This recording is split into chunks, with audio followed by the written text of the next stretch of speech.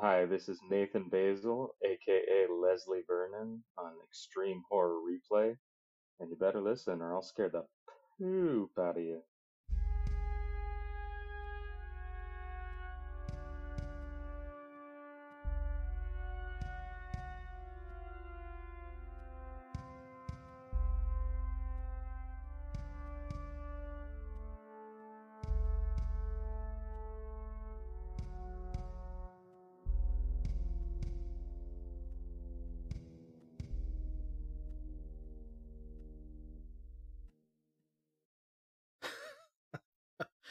What's up, Goreheads, and welcome to another episode of the Extreme Horror Replay Podcast. And as always, I have my beautiful wife sitting next to me, Nancy. How you doing, babe? Can't complain. You can, but nobody will listen. A true story. Okay, so this time I did come up with a would you rather, and I think it's fitting for the episode that we have planned for you today. Okay, so our icebreaker is going to be, would you rather be the killer in a movie and die at the end, or would you rather be the final girl and live, but you don't get to have all the fun that everybody else has? And as the killer, obviously you're having fun because you're the killer. Are we like immersing ourselves in this lifestyle, or is this just like killer in a movie? That means like an actor playing the role, and No, I would say you are a killer for one movie. I'd rather be the killer or the final girl. I'd rather be the killer. You'd rather be the killer and die at the end? Yeah, You think it would be more fun that way? yeah. Yeah, I mean, if you're gonna go like 2 hours throughout a movie, right. I would rather do that. Spend that 2 hours like being the star and killing people than like running and being scared and screaming and being a coward. Okay. All right. I think I'd probably, even if I died, I'd probably rather be the killer too. I think it would be more fun. You'd get to be more inventive. You'd get to have more fun. And let's face it, it's not the girl, the survivor girl, that people remember. It's the killer. True. True. I think that's a fitting would you rather for the movie that we watched for this episode. Nancy has been on kind of a kick of watching, I don't want to say older movies, but movies that we've seen before kind of recently, and she's wanted to rewatch. So like our last episode we did Oculus, and for actually a long time she's been talking about Behind the Mask, The Rise of Leslie Vernon. And maybe it's because it's Christmas time and the girl who was on Home Alone is in it. Oh, I didn't think of that. I like the whole meta it aspect of it. this It's yeah, innovative. like Scream kind of reinvigorated horror in the 90s, the mid to late 90s and 96. Do you remember seeing that the first time Yeah. out in Vegas? That was fun. We went to see Scream out in Vegas with our sister-in-law, and right after Drew Barrymore died, she spoiler alert, right after Drew Barrymore died, she was out. She Yeah, noped out quick. some people just don't have the stomach for it, I guess.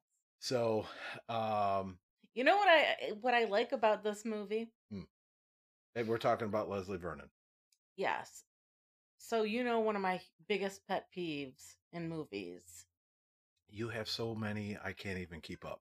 Okay, well, you'll definitely recognize my pet peeve of Okay. fake documentaries. Right. Okay, yes. Yes, yes. This makes fun of fake documentaries. It does to a certain degree. But see, okay, so all right. So now you said you don't like fake documentaries, but Because the people on those have to act like they're not acting. In this movie, they have to act like they're not acting, but they're acting. okay. So Best in Show. Now granted it's a comedy, Hmm. but that I think would be considered a mockumentary. Yeah, mockumentary is Spoof. good. A Okay. spoof.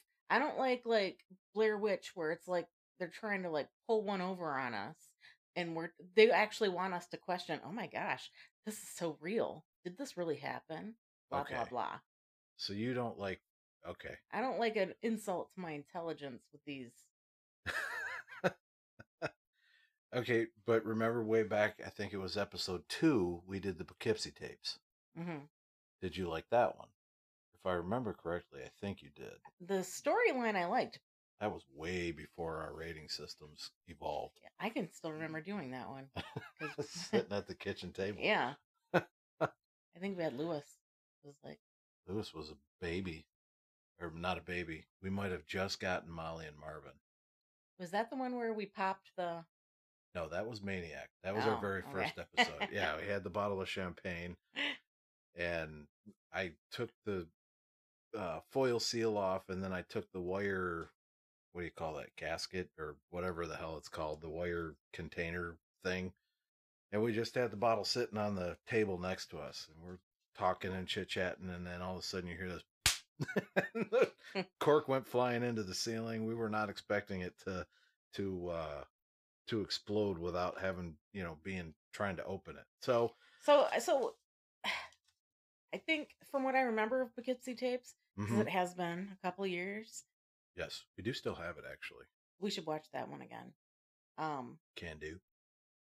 I think I like the storyline of it because you can like a story and you can like how everything unfolds, but you don't have to like the format that it's in. Okay.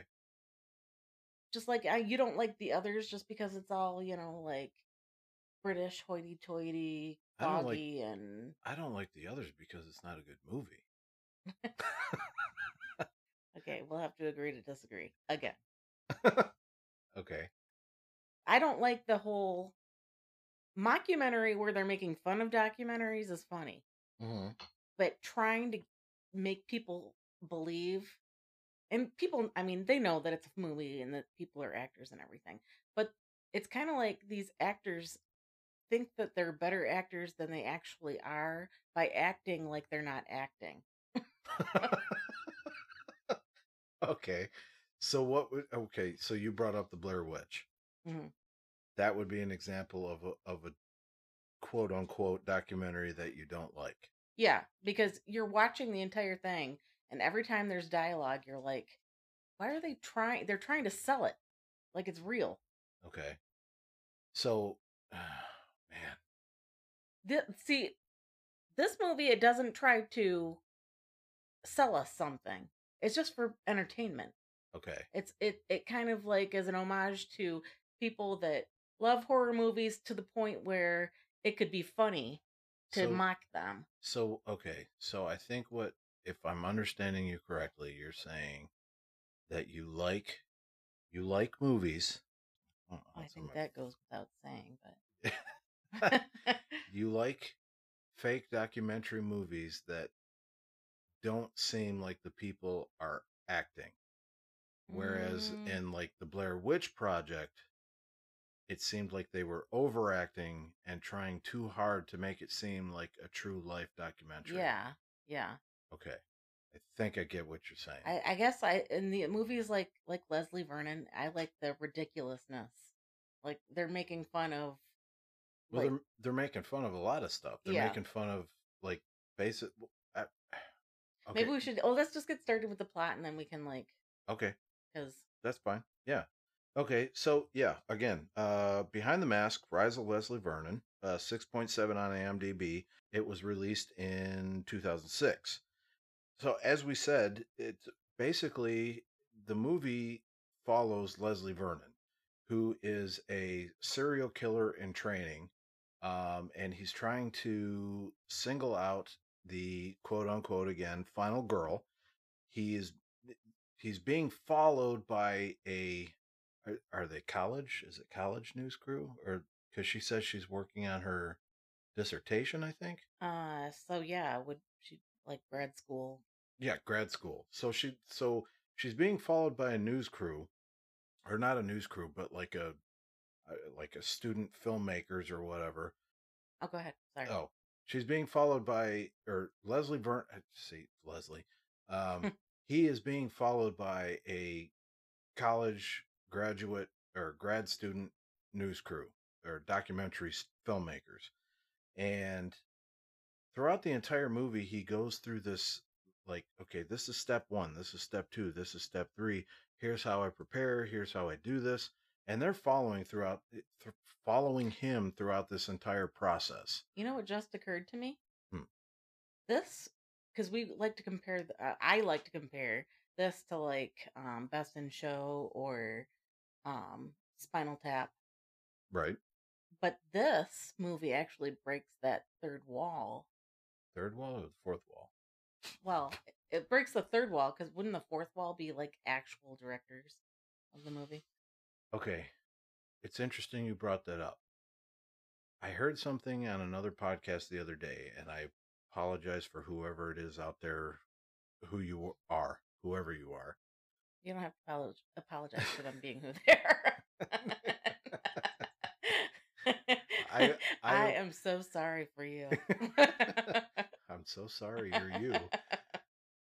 So I was listening to a podcast the other day, and okay, I apologize. I don't remember who it was. They were talking about a character breaking the third wall or the fourth wall. Breaking the fourth wall is where they talk to the audience. Breaking the third wall is where they realize they're in a movie. So it's like they realize they're in a movie. So they so she breaks the fourth wall. She breaks the fourth wall by talking to us. But Leslie Vernon is talking to her. Leslie Vernon, knowing that he's in a movie, I think, is breaking the third wall, if I'm getting that correct. So, but it's interesting you brought that up because it was something that I never even thought about. Because you always hear about breaking the fourth wall, and that's the character talking to the audience, talking to the watchers. So yeah, kind of interesting that. So would the actual, like, if they showed the director of the real movie, would that be breaking the fifth wall? I still think that would be like the actual director of the movie. Yeah. I think that would still be considered. What would that be considered? I don't know. I think that would still only be fourth wall. Okay, well, we can. Or I don't even know if it would be breaking a wall. You know, but it's like, okay, Spaceballs. Mm-hmm. There's a scene in Spaceballs where they're fighting or doing something, and I think it's Dark Helmet turns to the camera guy and says, like Jim Halpert on The Office. Yeah, kinda. But that's almost fourth wallish too. I don't know. But in Spaceballs, I think one of the camera guys actually gets hit by the Schwartz, or the like one of the real camera guys, or one of the one of the quotes again, the camera guys. Okay. And then the guy, I'm pretty sure it's Dark Helmet that turns to the director or like the script keeper. Well, Mel Brooks, I think he did that in a lot of his. Well, he probably does because it's just goofy. Yeah. So I don't know. But so, okay, yes. So Leslie Vernon, as we've already said several times, is a serial killer. He's kind of a jokester, but he's also kind of like a normal guy. He just, he lives his life, but he's preparing for this big showdown, I guess you'd say. Did he give you any kind of funny, like, Dexter vibes? Yeah. Like when he's explaining like his rationale for why he does stuff. Yeah, a little bit. And the fact that Dexter narrates what he's doing. Now that you say it, yes, I can see that. Like a funny Dexter, kind of. Yeah. We do have it on in the background, so you won't hear it because we have it muted, but no, he's like he's almost like Dexter and the dad from Modern Family. Well, in terms of looks, it kind of looks like, yeah. So anyway, yeah, he's the serial killer, and the movie is extremely meta because they talk about Freddy Krueger and they talk about Jason Voorhees and Michael Myers and Leatherface and stuff like that, and he's comparing himself throughout this entire movie to those characters who are obviously characters, from Yeah. movies. And they have, and I know you haven't mentioned this him yet, but Virgil from Walking Dead, Mm-hmm. just seeing him in this role is it's because I'm used to seeing him on Walking Dead. Right. And then he played in like G.I. Jane I and hated him on Walking yeah. Dead. Um It was a pain in the ass. but this is not anything like he's played before. No, it was a goofy Yeah. role for him. And it just because I'm not expecting that from him, it made it that much funnier. See, I like him in this role because Yeah. yes, he's playing like a goofy ex serial killer. He's retired, but he still trains himself Yeah. to be a serial killer. and at some point in the movie, he gives rules about, like You got yourself an Ahab.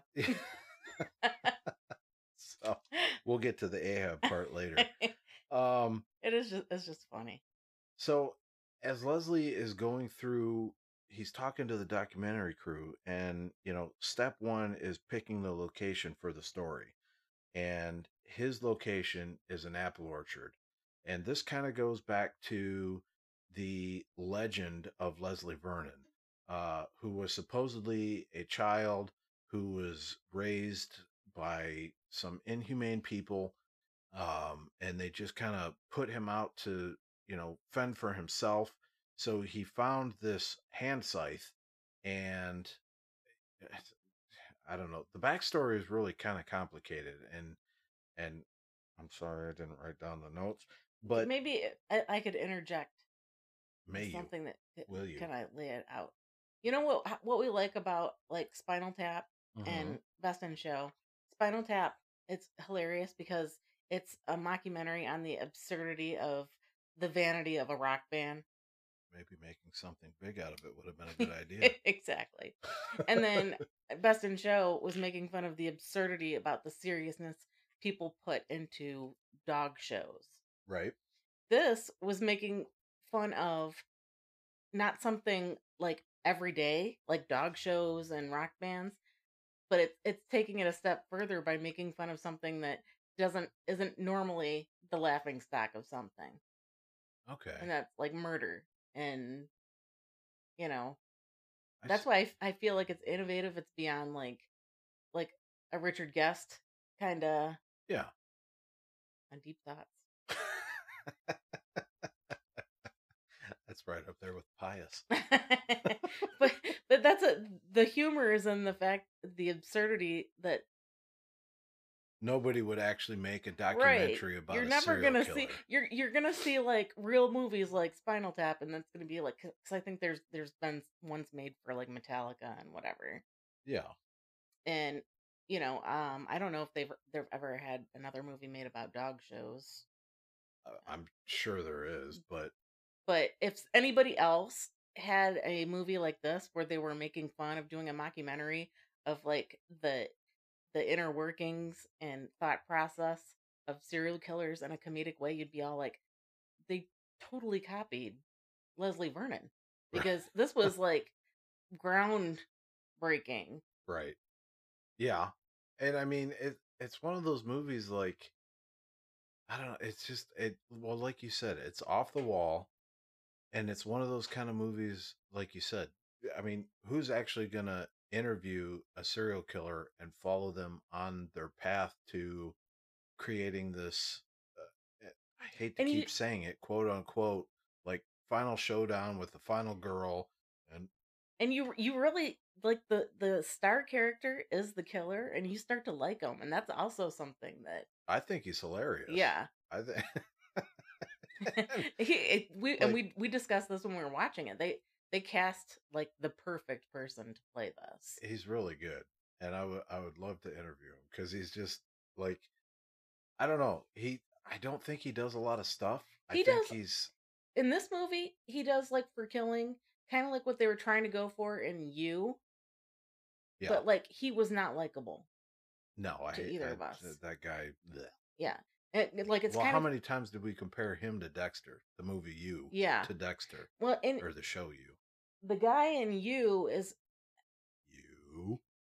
it's kind of like like when you watch it, they want to tell you this is like the thought process of a stalker, Right. and they want to make it kind of like comedic because there's like you know Like there's dark comedy in it. the first season was the only good season. After he got married, it was just like, Yeah, but you didn't want to, and I feel like they wanted us to like him too bad he sucks. and like be they wanted us to be in like conflict with the fact that we like somebody on the screen who's playing a stalker. Right. Right. And I don't like being pushed into liking anybody, any character. This movie, Leslie, they just didn't give a shit. They're Well, like this. It's just like I said. It's like the absurdity of it is what makes it so funny. it, he's almost charming. Yeah, He is charming. yeah. Which It's is like you're kind of like, and he's like killing all these people, but it's like hilarious that he's doing it. it's But weird to he said in say. one of the scenes, he's like, and I hide there and scare the poop. It's like you're talking to somebody that you're sitting and having a couple of beers with. Yeah. He'll tell her to stay put while he checks it out. He'll say, everything's all right. And then... You let her go? she's the starting gun. She'll run screaming back into the house and start the panic. That gives me time to make my next move. There's no lock on that old tool shed, so I'll use the corpse to scare the poop out of the kid who goes in there next. The shed's a safe haven. I can't let anyone... I did. We both got a good kick out of that one.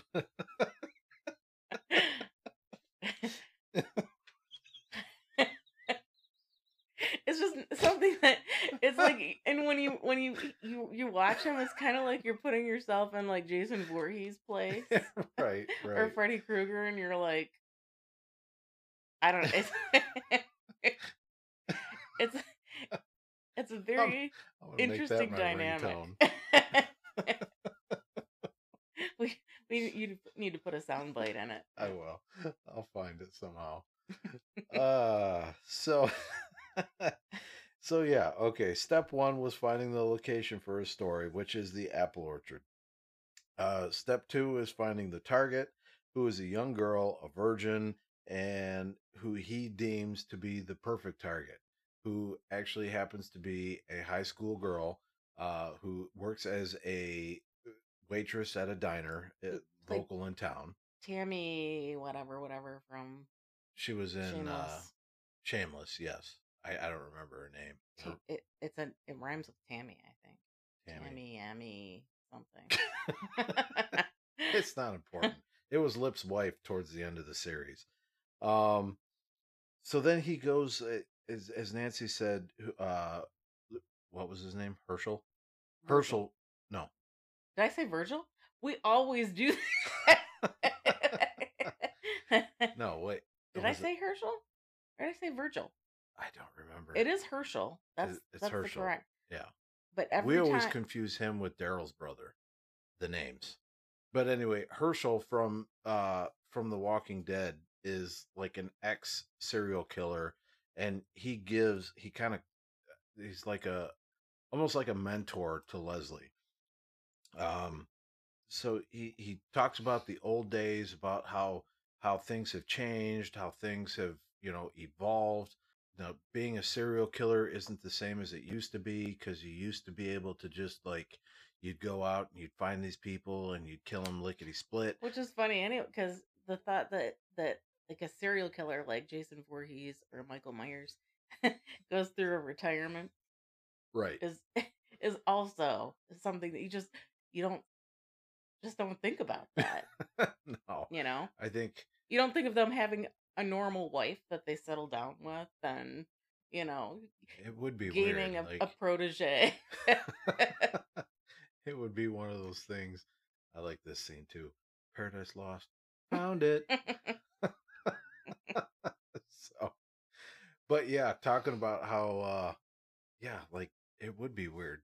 Like Jason Voorhees takes off his mask and pours himself a whiskey or something, Yeah. and And sits down in his easy chair. I and- do love how they took the whole Michael Myers mask thing, and you gotta have like a mask that Yeah. is, you could definitely tell that it was inspired by with the hair, the wily hair on the mask. All right. and- Here it is. Here's the Paradise Lost scene. Paradise Lost. Found it.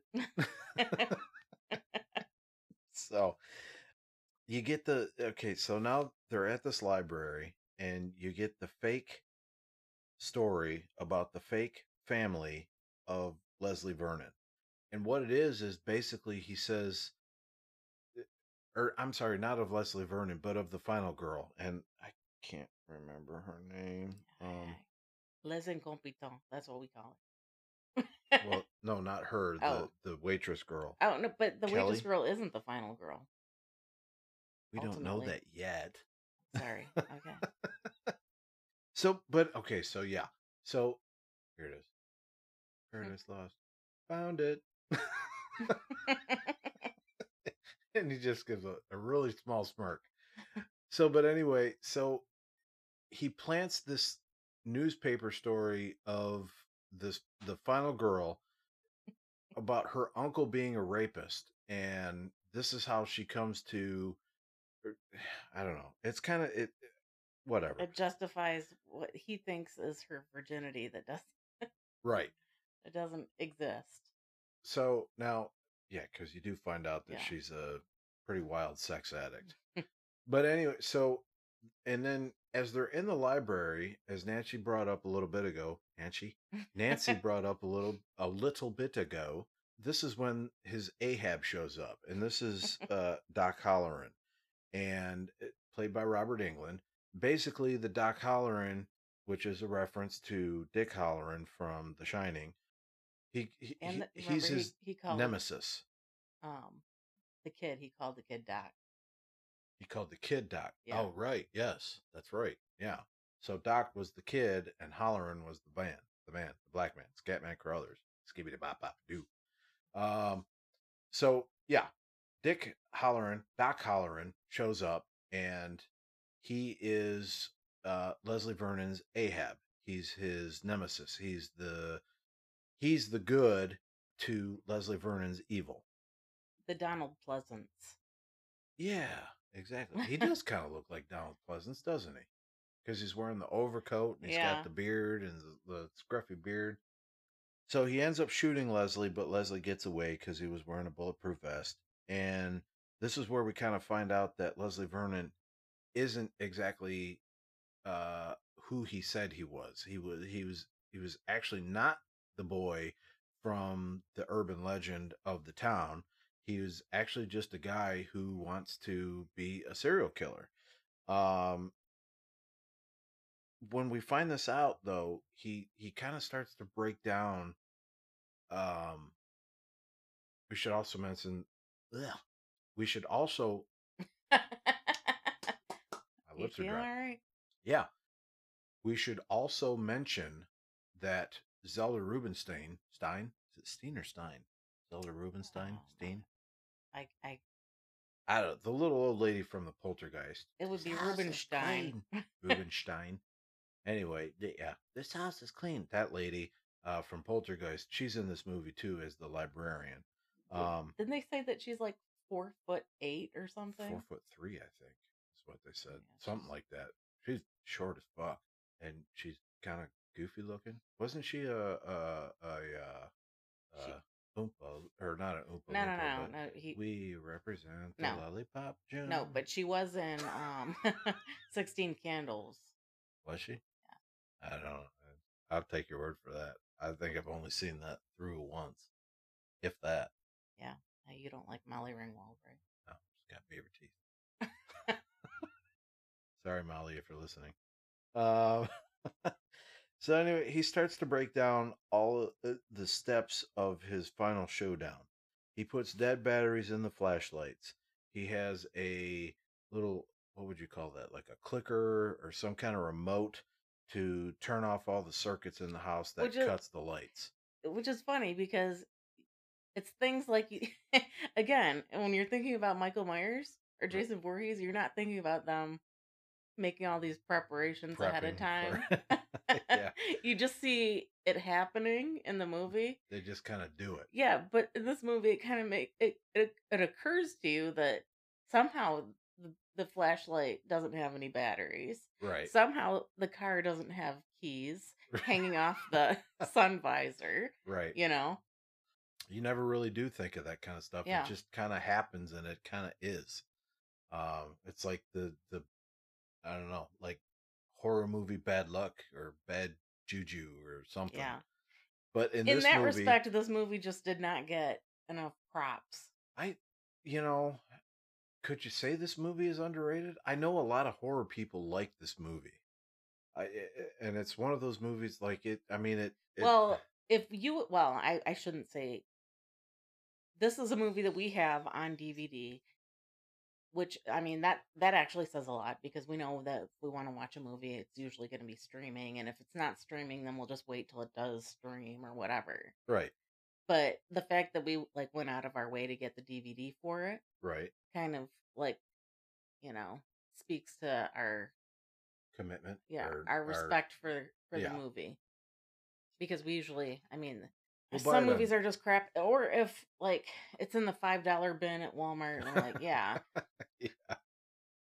Oh, they raised the price. yeah, It's I $5 noticed DVDs. they don't It's have $7.95 for Blu-ray now. But anyway, so okay, yeah, he's breaking down his steps for the final showdown. As we said, there's dead batteries in the flashlight. He's got a remote that turns off all the circuits in the house so the lights go out. He's planted bodies of some of the victims in certain places to make people run out. Would you notice and remember in Halloween that Michael Myers, like she would open the door and then a corpse would be all like in the room falling down on her. Do you remember our discussion of what that was called? What we tried to figure out if it was the body drop or the body show up. Yeah, we are trying the body reveal, I think. Body reveal. I think that was for Intruder. I think we did that on that episode. I called you out on coming up with. We tried to figure it out. You didn't call it. Just we tried to figure it out, and you accused me of trying to sway people to my side. But the dead body reveal. But he's got the windows are nailed shut. He's got branches sawed, so if they try to climb out an upper window onto a branch, the branches break and they fall.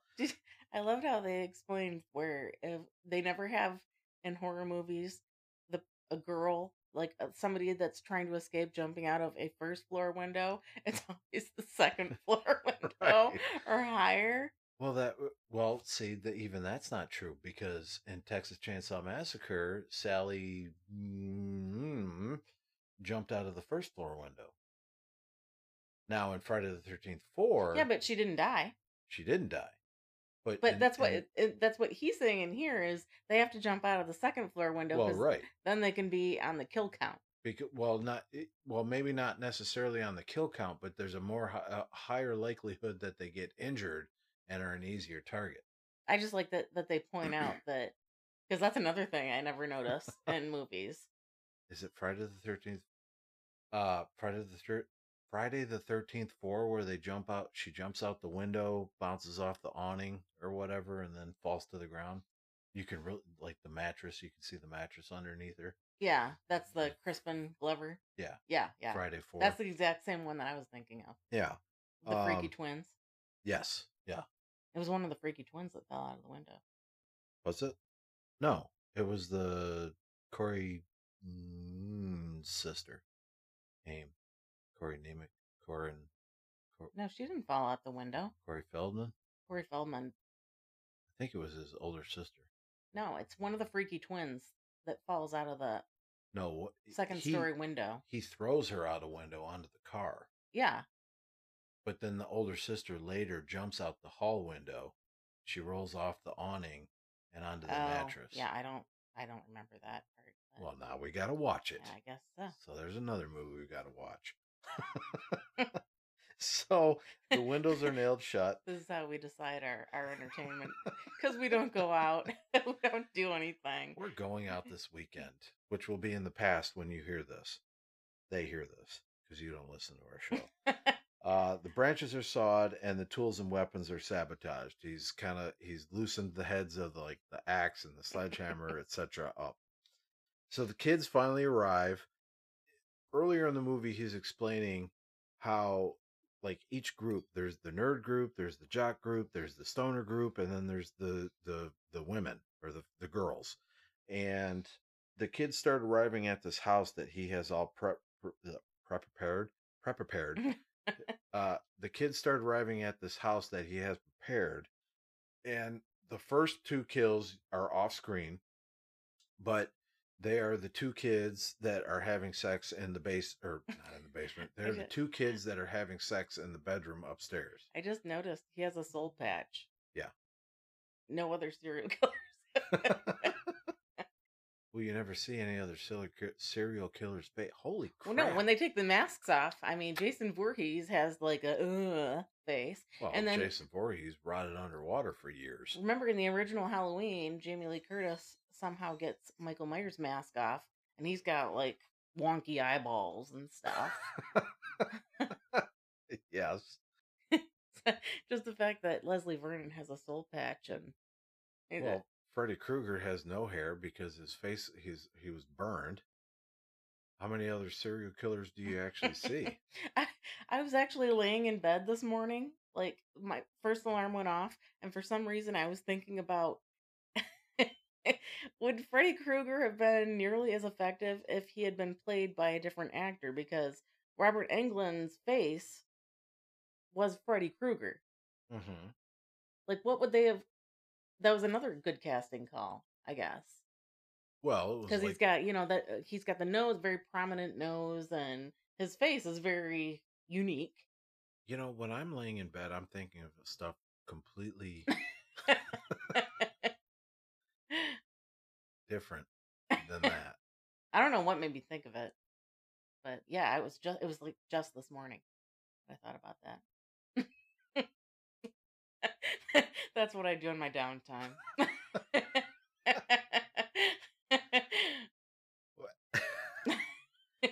Was it Jackie Earle Haley that played him in the 2010?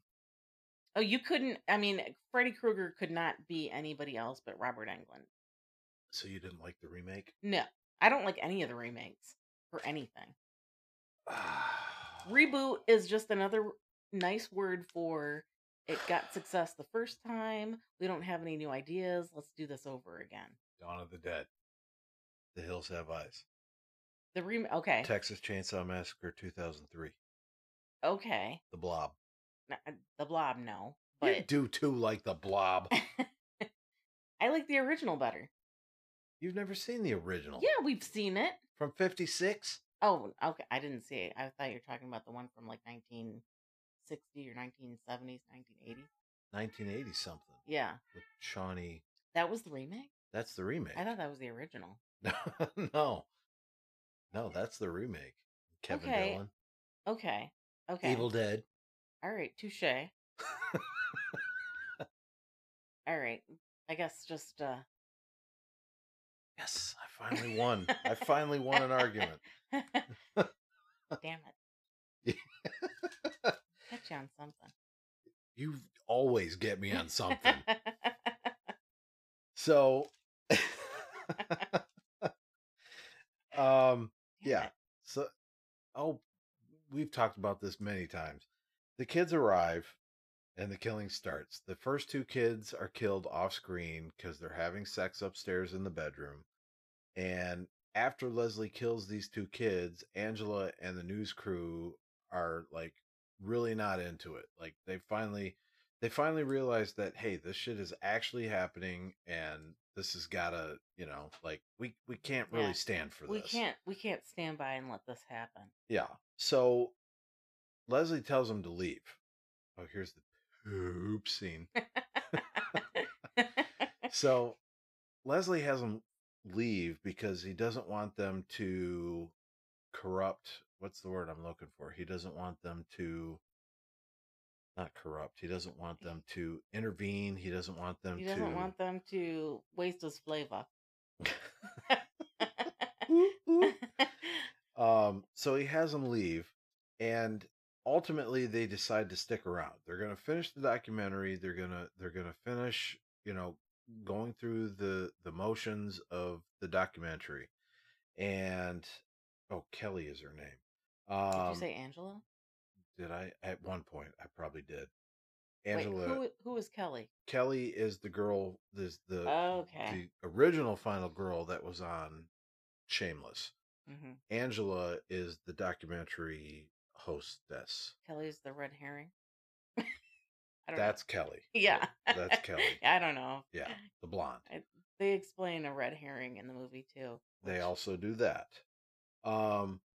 So because and it's so funny because he's going through these steps. He's explaining the steps to the documentary crew, and he has everything planned out like almost to the letter. It's kind of like the textbook of serial killers that he's going by. Right, exactly. That doesn't even exist. Like just the way he's explaining it, and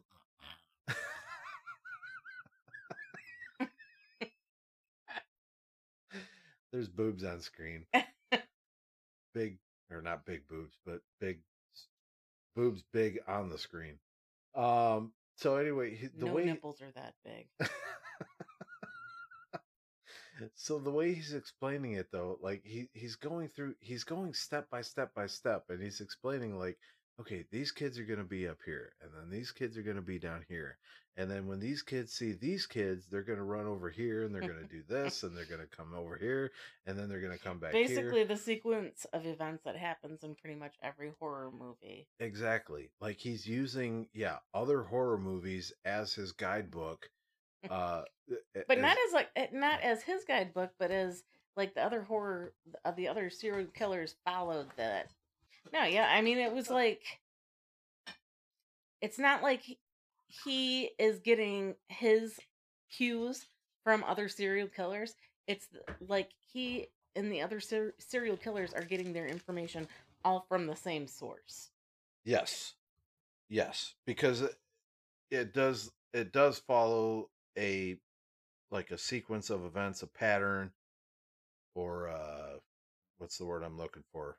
Yeah, it's not like Jason Voorhees and Michael Myers are his mentors. It's like they're all the same. They're all using the same playbook. They're all on the same team. So, I don't know. See, I'm distracted because we have the movie on quiet. So at this point, Kelly, who was the original final girl, you learn that she is most decidedly not a virgin because apparently she goes upstairs with one of the nerds, the nerd group, and she's like riding him hardcore. I should ask you this because it didn't really occur to me until now. Uh-huh. So he makes it look like he's been vetting Kelly, right, as the perfect final survivor girl, yeah. Right. But in actuality, Les Incompetents, Angela, yes, is the final girl. So does he know that? I think he does, because in a little bit, when they're in the barn, they're talking about because Kelly, who was Shameless Kelly, right, who was not a virgin, everybody thought she was going to be the final girl. And then I think they all come to the realization that Angela, who is the documentary hostess, is actually the final girl, because she says something to the effect of, well, like, he found me. Well, that's what I'm wondering if Leslie Vernon had to change his mind to a new girl, or if this was in the grand scheme. I think this was part of the grand scheme. Because when I think one of her camera guys why would he do a documentary? Right. Unless he knew it was never going to get out. And well, she one of the two guys, it must have been not Todd, because Todd's the camera guy, the sound guy, he says something to the effect of, "You're a virgin," or something like that, and she starts bawling her eyes out. So I think she realizes that he was actually after her the whole time, and Mm-hmm. all this was a big setup to get her as the final girl and get her as his his not nemesis, but like the final. Which is also innovative. It's a novel concept to even.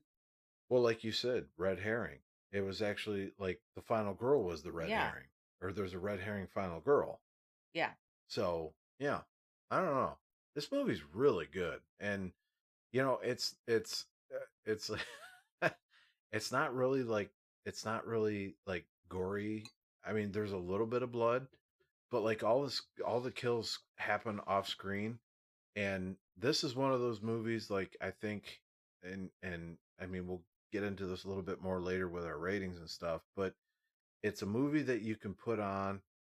Um, this I think, with the exception of the tits part, would probably be one you could put on like Yeah, like, during Halloween or Christmas, maybe. or let's Or say you have a friend that absolutely cannot stomach horror movies. yes, that would be a good. This would be, This would be a good yeah, starter movie. Yeah, Jason.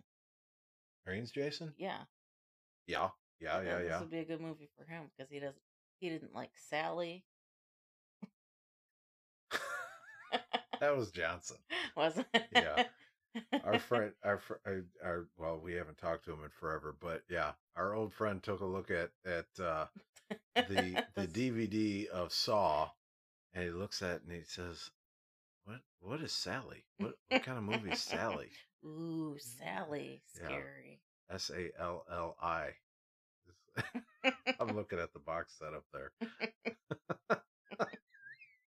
But Jason would like this one. I think Jason, yeah, I think He'd Noreen's be Jason like one of would those like people it. that's like, this isn't scary at all. Right. Then you do a quick change up and show him something like Saw or Sally. The Descent would freak his ass out. Oh yeah. So after we figure out that Kelly's not a virgin, and the documentary crew goes in and they start telling all the other teens like, hey, you know, you got to realize, like, this guy is after you. He's going to kill you. He's coming after you. He's after Kelly, but he's after all of you. He's going to kill you guys to get to her.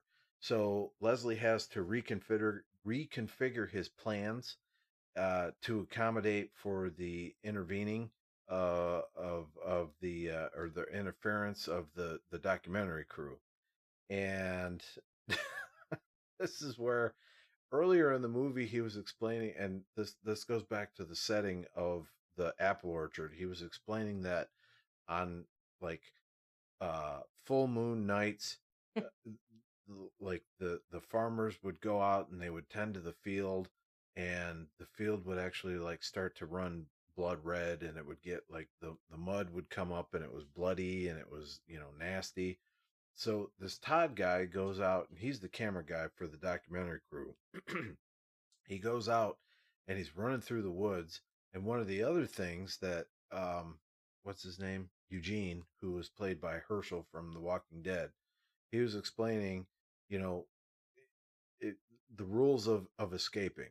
And this is one thing that we also didn't mention. You know, he's like, you run and you don't stop running until it's morning, and you never look back, and you never go, you know, into the field, and you never go wherever, you never do this and you never do that. From the experts. How does one survive an encounter with someone like you or Leslie? I like her, Liz. She's a little spitfire. So, how about it? Well, I'll tell you. Never hang out with a virgin. You got a virgin in your crew, either get somebody in her pants or get the hell away from her. Aside from that, the simple answer is run like a motherfucker and don't stop till the sun comes up. Pardon the French, but there it is. And don't try to hide. We'll find you. Don't try to be a hero and fight us. You'll lose. Now pick pick out a clear spot ahead of you, as far away as possible, and run straight. And don't ever, ever look back, because you won't like what you see. I promise you that. How about sticking together? Well, sure. Sure, you can do that. Just make sure there's one poor son of a bitch slower than you when it comes time to run. I was fast, wasn't I, Eugene? You sure were. But you caught me, didn't you? I did. Okay.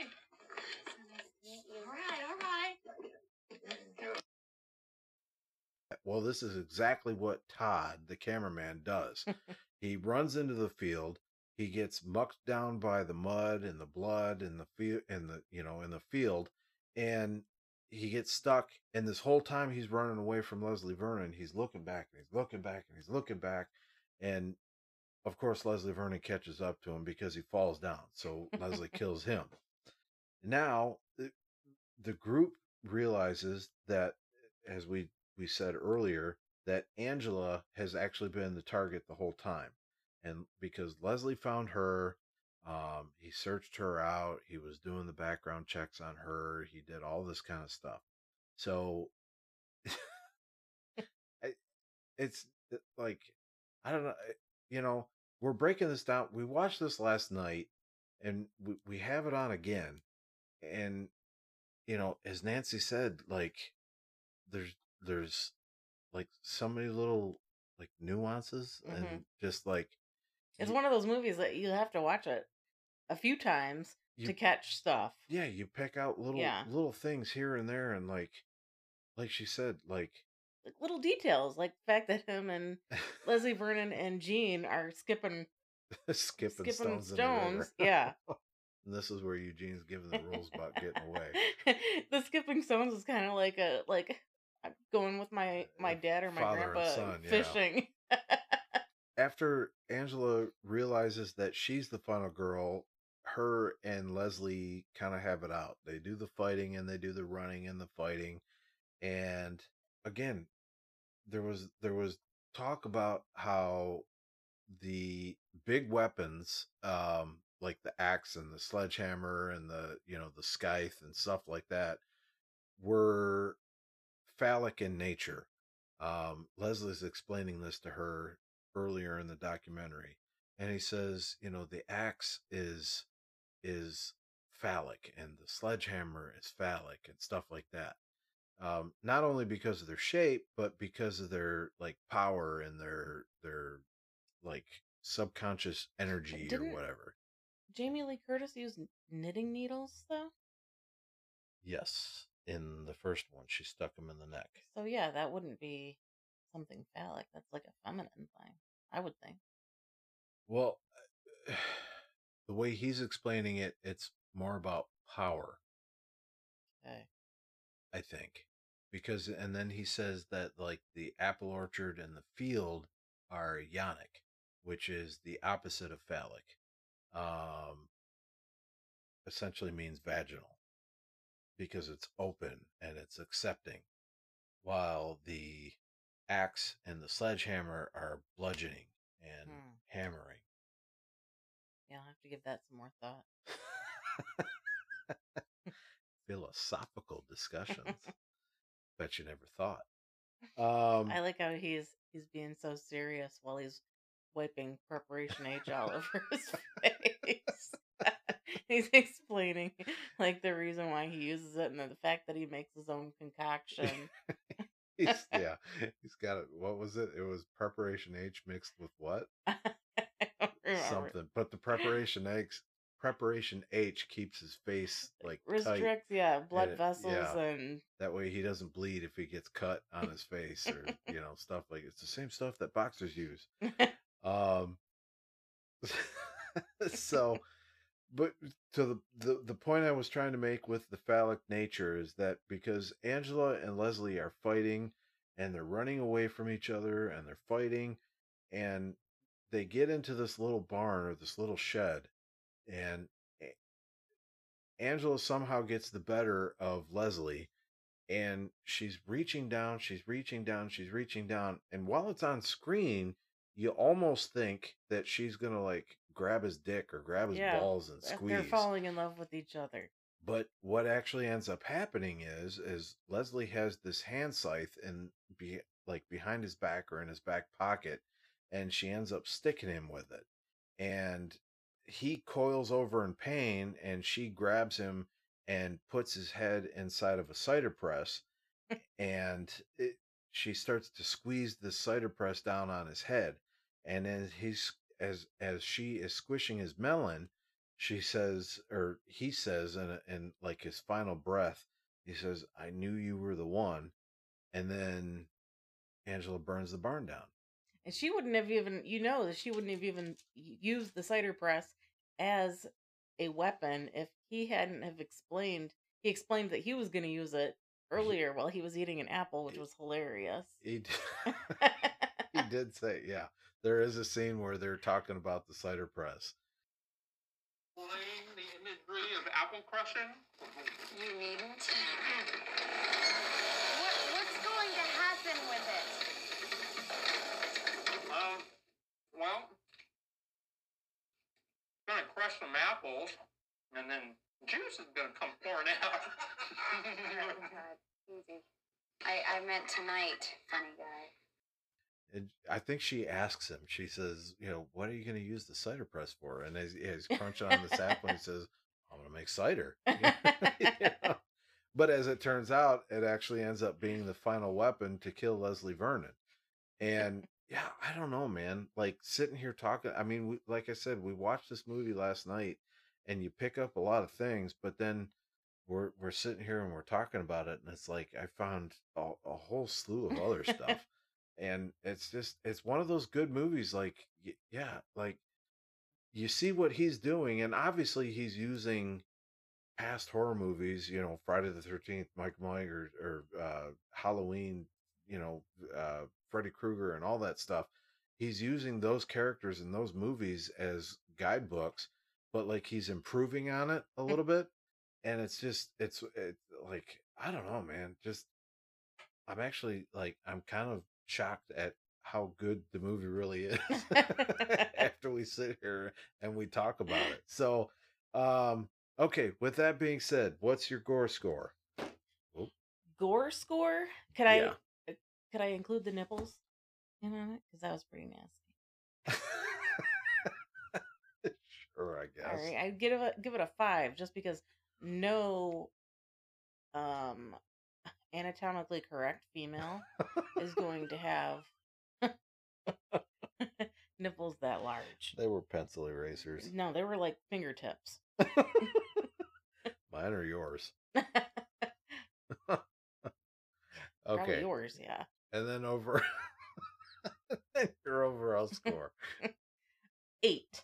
An 8? I give it an 8. Okay. And I assume you would definitely recommend this to other people. Of course. Okay. Yes. And then just for shits and giggles, your favorite part. You've already said a few, so the whole when he was describing how he was going to scare the poop out of somebody. The poop. All right. That just did it for me. All right. Yeah, okay. I would give this maybe a 2 on the gore score, 2 or 3. There's really like all the kills happen off screen. There's not a lot of blood. I wouldn't count the nipples as gore. But then you obviously didn't get a good enough look. Oh, I looked. I'm sure you did. So and then overall, I would give. That's why you were okay with watching it again. You wanted to put it on. I would easily give this a 9, and after discussing it, we watched it yesterday, and we have it on now. I would easily give this a 9, and definitely a recommend to casual horror fans. But yes, I definitely highly recommend it. It's an easy watch. It's a fun watch, and it's one of those movies where you like you have to watch it a couple times to pick out all the little subtleties and That's exactly how this is Spinal Tap and Best in Show was. You find something new yeah, that's true. to love about it. Yeah. So yes, highly recommended. So a 5 and an 8 from Nancy, and a 3 and a 9 from myself. Again, the Rise of Leslie Vernon, definitely a good movie. I don't think a 6.7 on IMDb gives it Oh no. justice.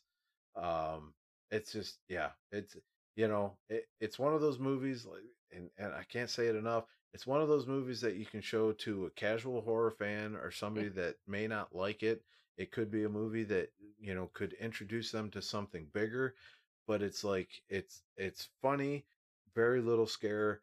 There's not a lot of blood. It's one that you could put on, Except for the sexuality. Like, with the exception of the yeah. boobs. You could probably have it on during Halloween and stuff, So yeah, definitely a very good movie. Very good movie. Underrated, I think, among like casual horror fans. For sure. Yeah, she's actually getting teary. So, it's good. We're laughing all the way through it.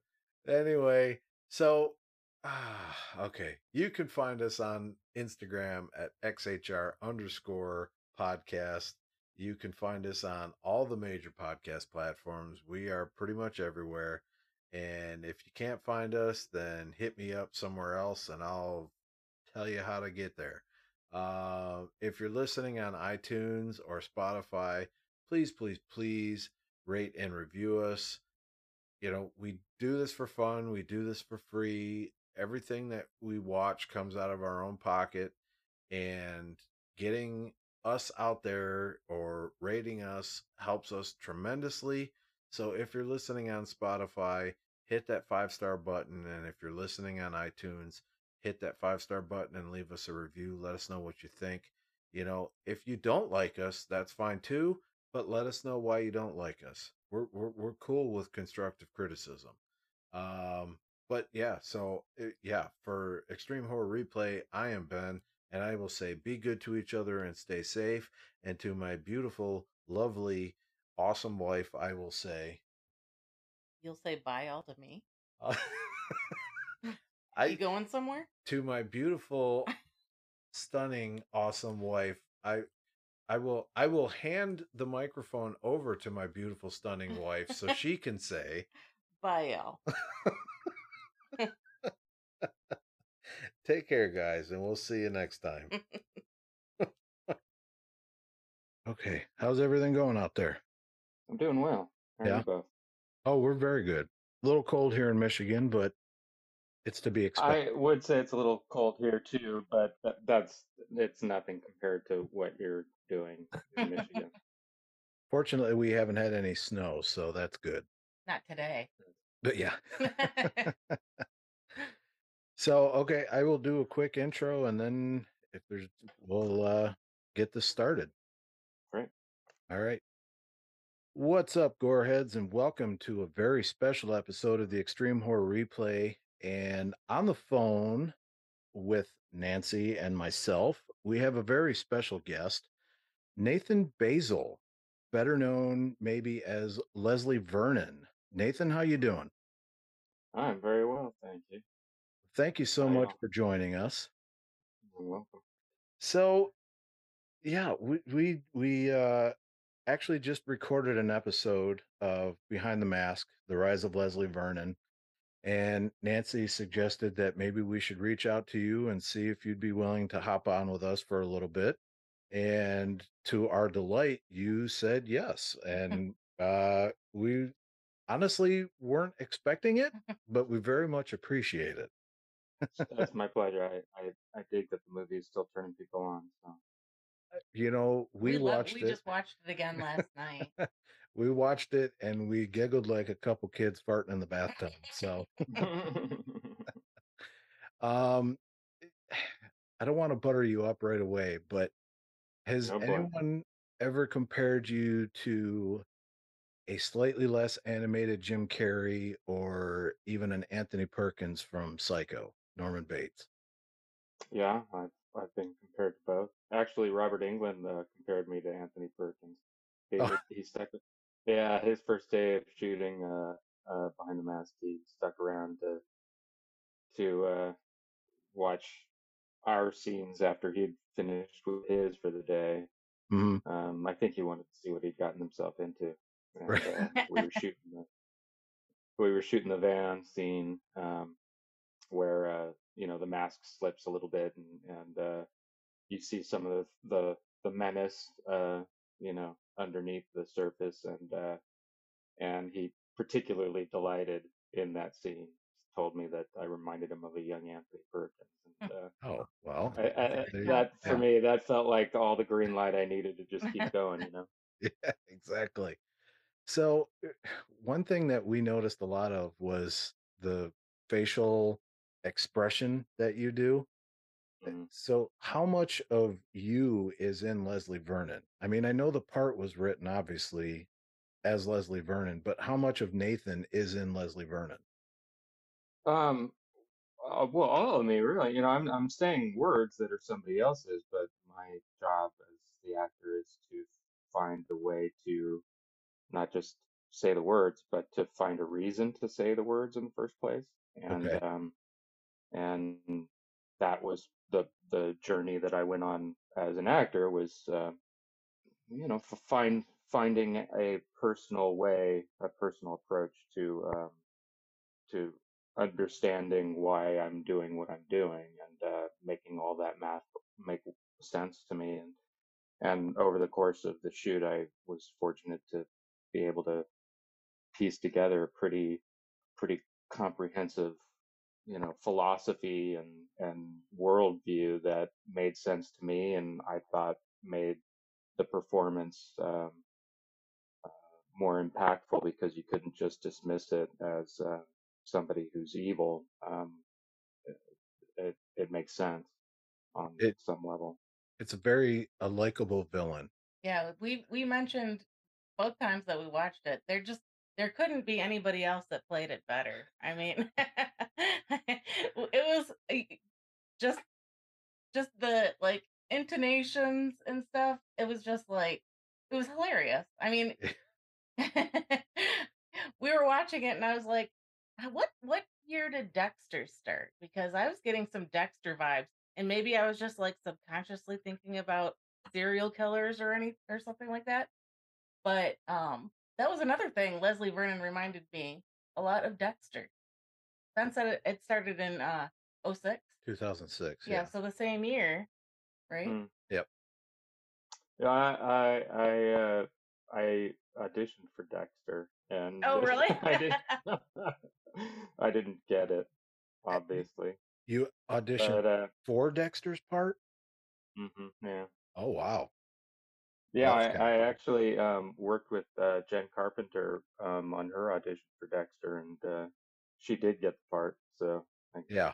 Well, that's We've seen that one series. out of two isn't bad. No doubt that you had something to do with it, I'm sure. Oh, I'm sure. well, yeah, you would have been able to offer, and not that Michael C. Hall didn't, but the dark comedic talent that was needed for that role. So I would have been interested to see just how he would play as Dexter. Well, I was impressed with how funny the script was without really having to sell it at all, and the kind of humor that appeals to me particularly um, is witty humor, subtle humor, Right.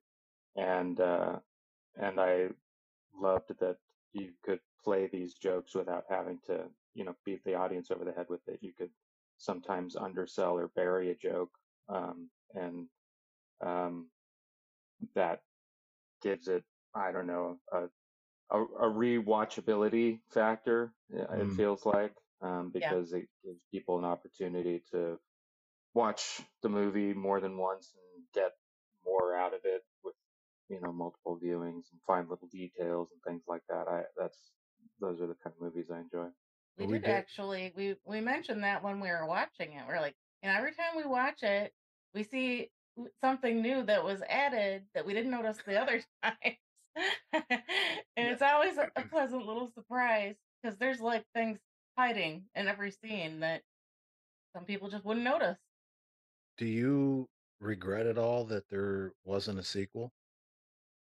No, I don't. I think most actors, I think probably 90% of professional actors would kill to have a movie like that they could point to on a shelf somewhere and say, you know, kids, when I was, a young man, I made this movie, and here I now give you Behind the Mask: The Rise of Leslie Vernon. And watch what your old man used to do. I Right. think most actors would kill for a legacy like that.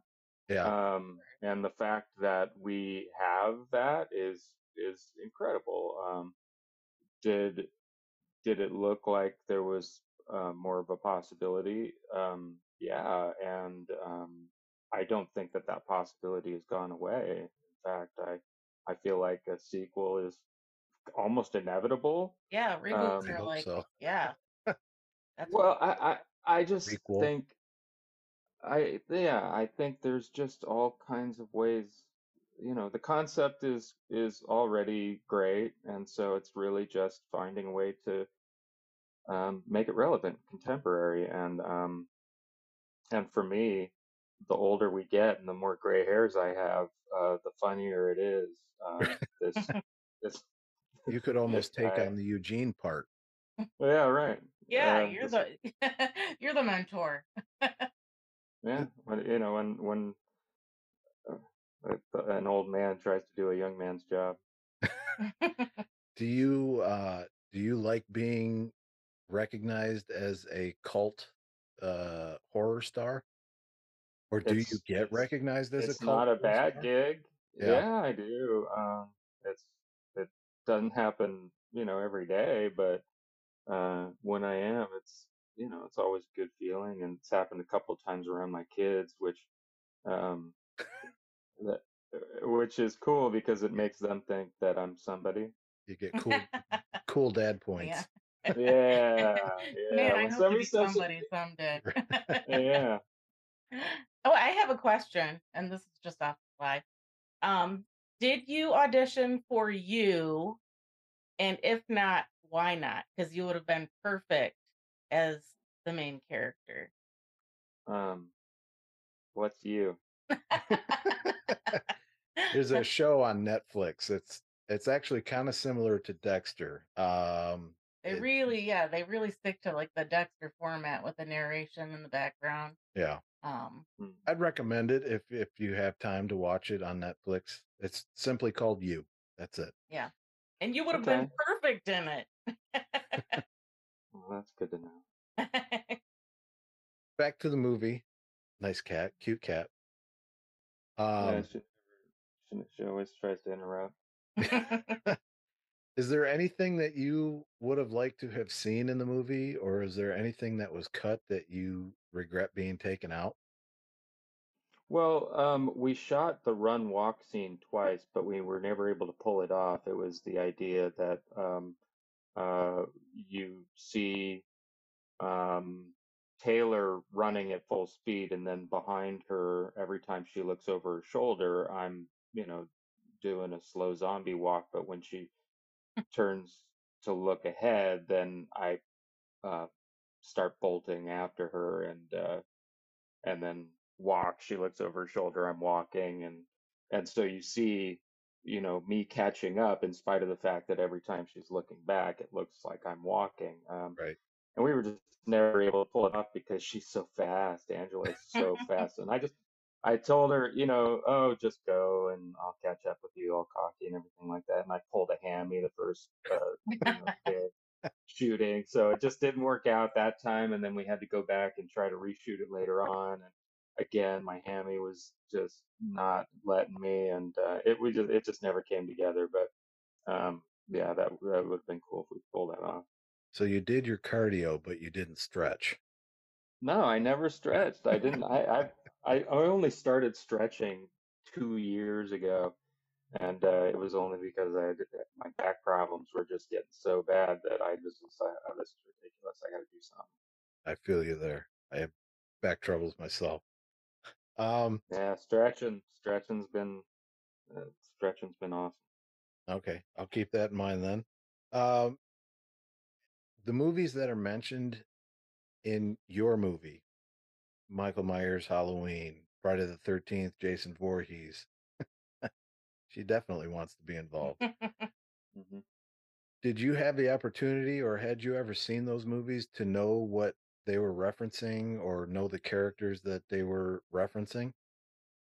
I had seen Nightmare on Elm Street, um, 1 and 2. I'd seen those when I was younger, but I hadn't seen tons of horror movies. I'm a scaredy cat. But I felt like, okay, well, I should watch some of these movies that are being referenced. I had seen Child's Play, um, but I hadn't seen Halloween or Friday the 13th. Um, and so I, I I I watched Friday the 13th, but I only saw Halloween for the first time a couple of years ago. Oh, wow. Um, I know. I got a lot of catching up to do, but after doing the movie, I felt much more of a responsibility to be more of an ambassador to horror and a responsibility to see some of those Mhm. classics and stuff like that. So I've seen a lot since then, but at the time I didn't. I just trusted that it's all in the script. I'm not making anything up. The the characters that I say, in reference, those are the words. I just have to say the words, and people get what I'm talking about. So, given the fact that Leslie Vernon is kind of an amalgam between um, comedy and horror, would you say that you're more of a comedic actor or more of a horror actor? Uh, hmm, I don't know. I I don't think I was really working jokes too hard. So I don't I don't tend to consider it uh, more of a comedy than a horror movie, but I don't know. There was definitely some dark to it. I don't know. I always play the bad guy, so it's just I'm kind of used to that. I don't you know think of myself as a bad person, but that's just how people see me. So I don't know. So I'm not going to change that anytime soon. It's just how I come off, I guess. It's Well, for what it's the worth, you're a friendly very neighborhood fun bad guy. serial killer. Okay. Yeah, you're very Yeah. likable. In fact, There's there's you got to have that quality of like he was always very nice to me. I don't understand why he went on a rampage and yeah. those are the guys you least suspect. Yeah, that's right. You got to be at least suspecting guy.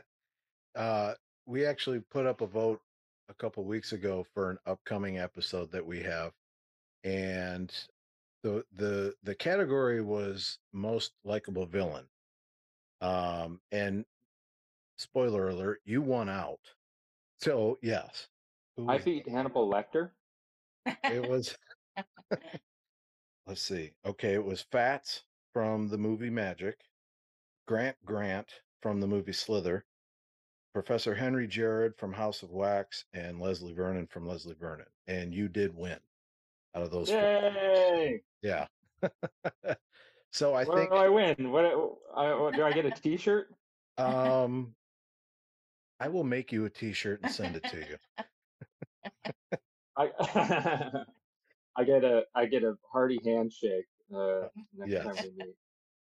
The episode is upcoming, but yeah, I'll make sure I'll tag you in it on Instagram so you might be at least be able to see it. All right. So I'll look forward to that. I have a question about the movie again. Now, okay, the movie came out in 2006 or 2007, which was right in the heyday of the torture porn genre boom. Yeah. Now, I know Leslie Vernon, I know the movie has taken on a new life recently, but do you think, I know it got a slow start. Do you think because of that torture porn boom, do you think it got a slow start because of that?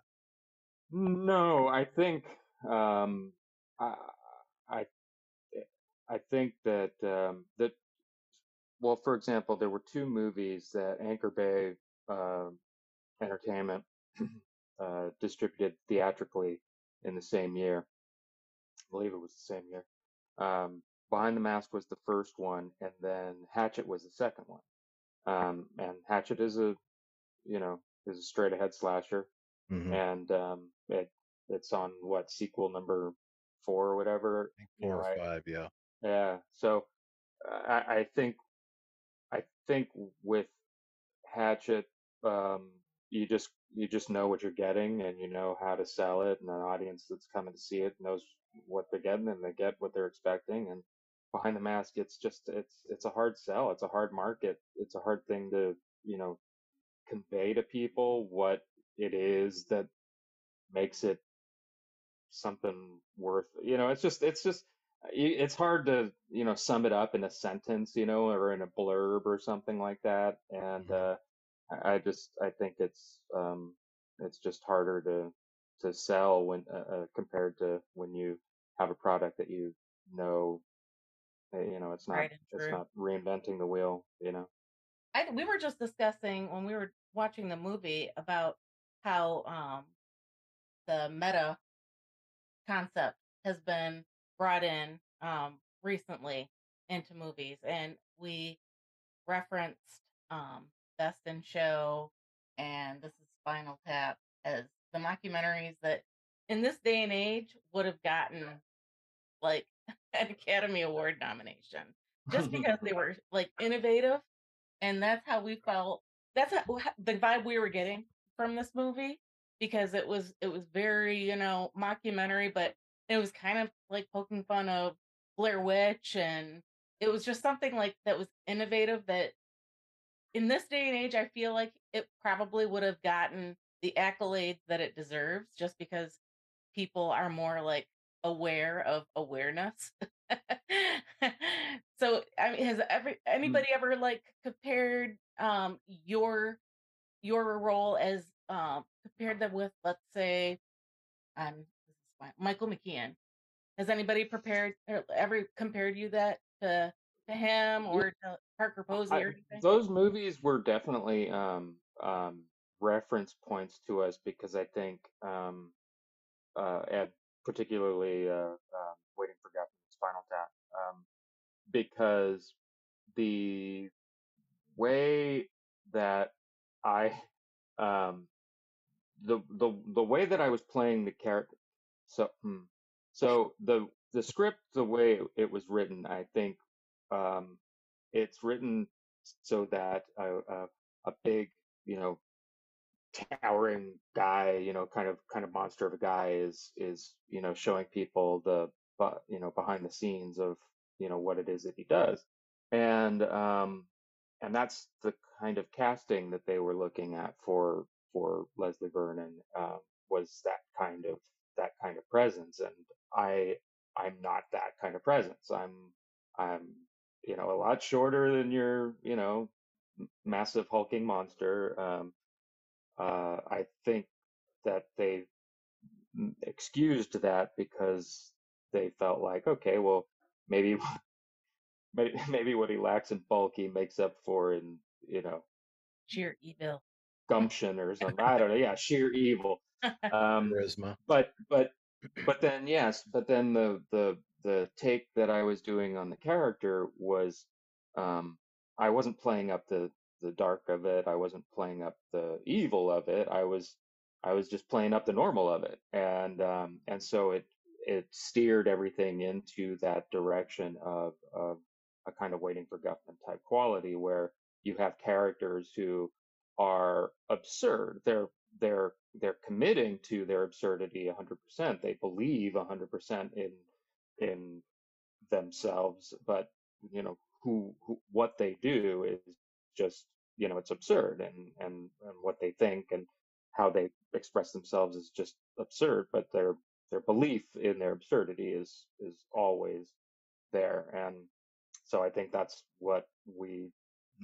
the kind of comedy that we started to mine it from the script, became um, that kind of subtle humor, the humor of coming from characters that have their own integrity.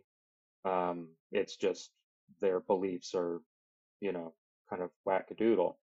Um, and I felt like that was a really great way to unify a script that was doing what it was doing with horror commentary, but it was doing it in a way that allowed humor in as well. I think it definitely fits because the way the script is written, with the first half of the movie or the first 2/3 of the movie being documentary style, and then the last half or third being a straightforward movie, the way, how do I want to say this? The way it was written, the way it worked out was, I don't know, it was perfect. It was, Serendipitous. yeah. And man, I keep coming back to like the subtle inflections and the subtle facial expressions, especially when Scott Wilson, I want to say is his name, Scott Wilson, Eugene, is cutting the carrots in the dinner scene, and you're kind of sitting in the background, and you've got this smirk on your face, and it's like, like I said before, we laugh. We watch the whole movie. Now it gets a little serious in the end, but where you're playing Leslie Vernon and not the killer, it just, I don't know. We, like I said, we giggled the whole way through. And there's little things that you can pick out. There's little things, and Well, you're in the background, and you got the smirk on your face, and yeah. it's like you're I think that's one of the things that's endearing about your character is that you are hiding in plain sight. I mean, you don't want a 6'5", you know, guy playing a villain because yeah, in reality, it's the people that you would never guess, you know, are living this like. yeah, So it would almost seem like that should have been the goal all along because yeah. there's a, a idea that serial killers are like white males between the ages of 25, 35, around there. I don't I know. don't know. Um, and we actually were talking about that because if we were to see you in a room of all different kind of guys, you would have been the last person that I would have. Picked out. Yeah, I would have been like, oh, he gives me the creeps because you didn't.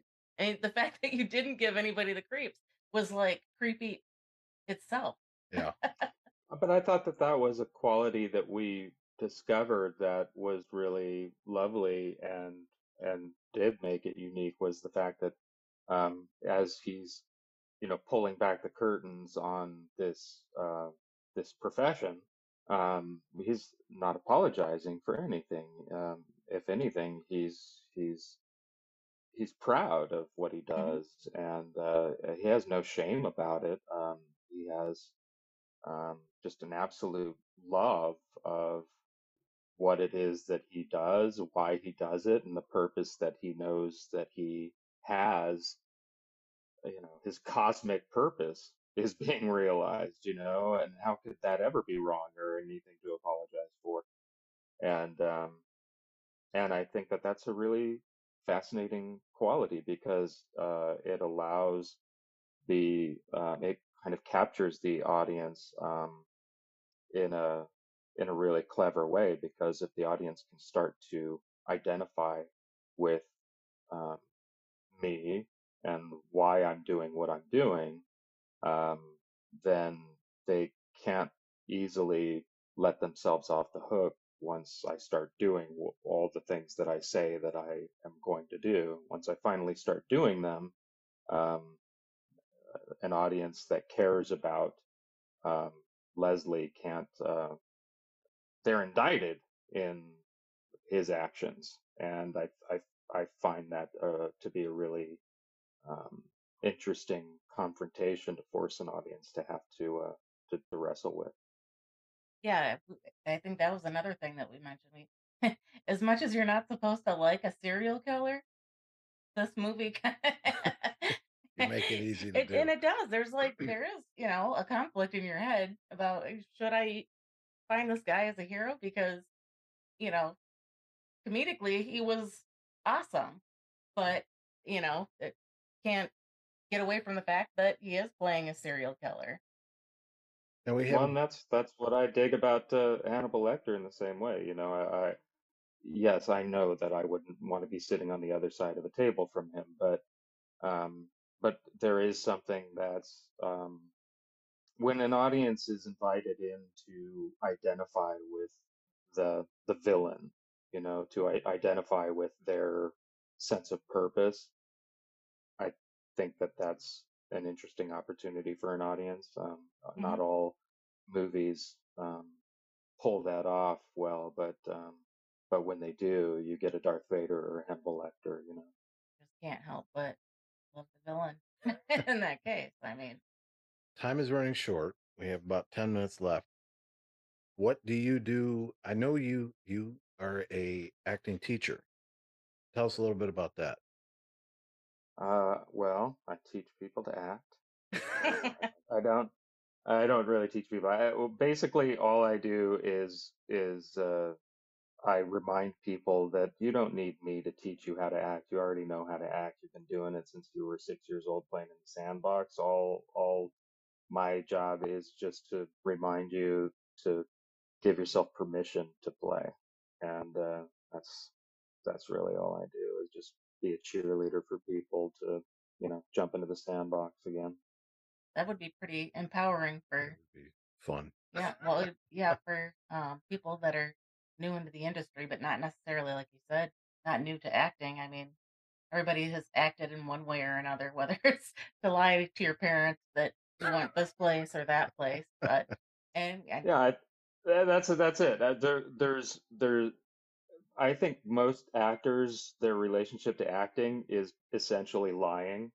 And we know how to do that ever since we've been, we wanted an extra portion of whatever for right. dessert.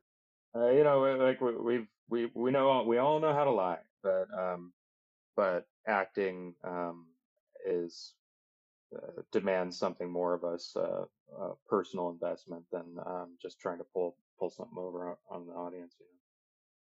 If it was all about lying, it you'd just become a lawyer or a petty criminal. I don't know, but Now there's definitely some talent that's go in there. you mentioned that you have kids. Have your kids seen your movie yet? Yeah, they did for the first time a couple of years ago. Okay. Did they enjoy Did it? they enjoy it? They did. Yeah. Good. No, they did enjoy it. I think it was important for me that they didn't see it had until they'd seen some of the movies that we reference, so Okay.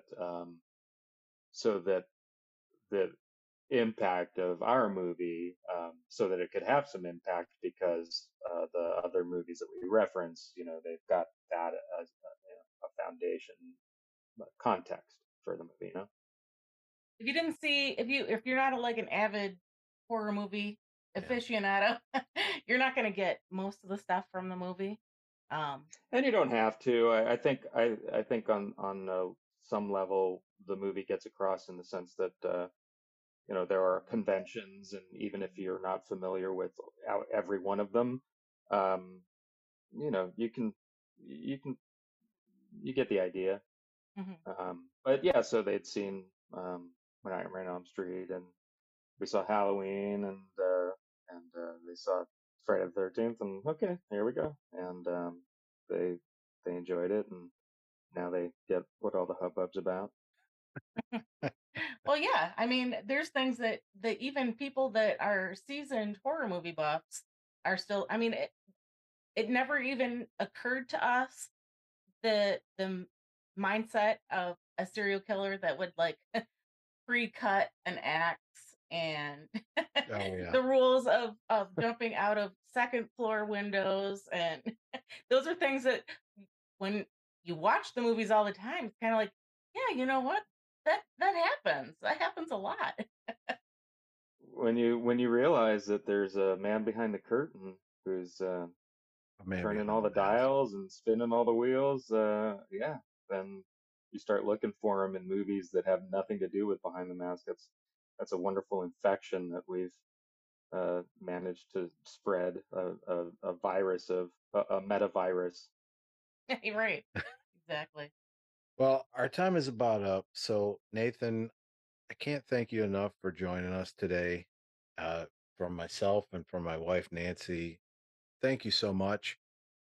We're just very appreciative of you coming on and talking about the movie and about your life and your kids and stuff like that.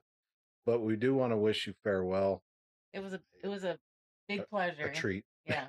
It was a pleasure talking to you both, and I hope you all have a fantastic holiday. Thank you. You Thank too. you so much. Nathan, it's been great talking to you again. Thank you so much. I appreciate it. We appreciate it. And you have yourself a safe and happy holiday. And to your family, send our regards, please. Thank you. I appreciate it. Great All talking to right. you both. Thank Take you. care. Thank you. Take care. Bye.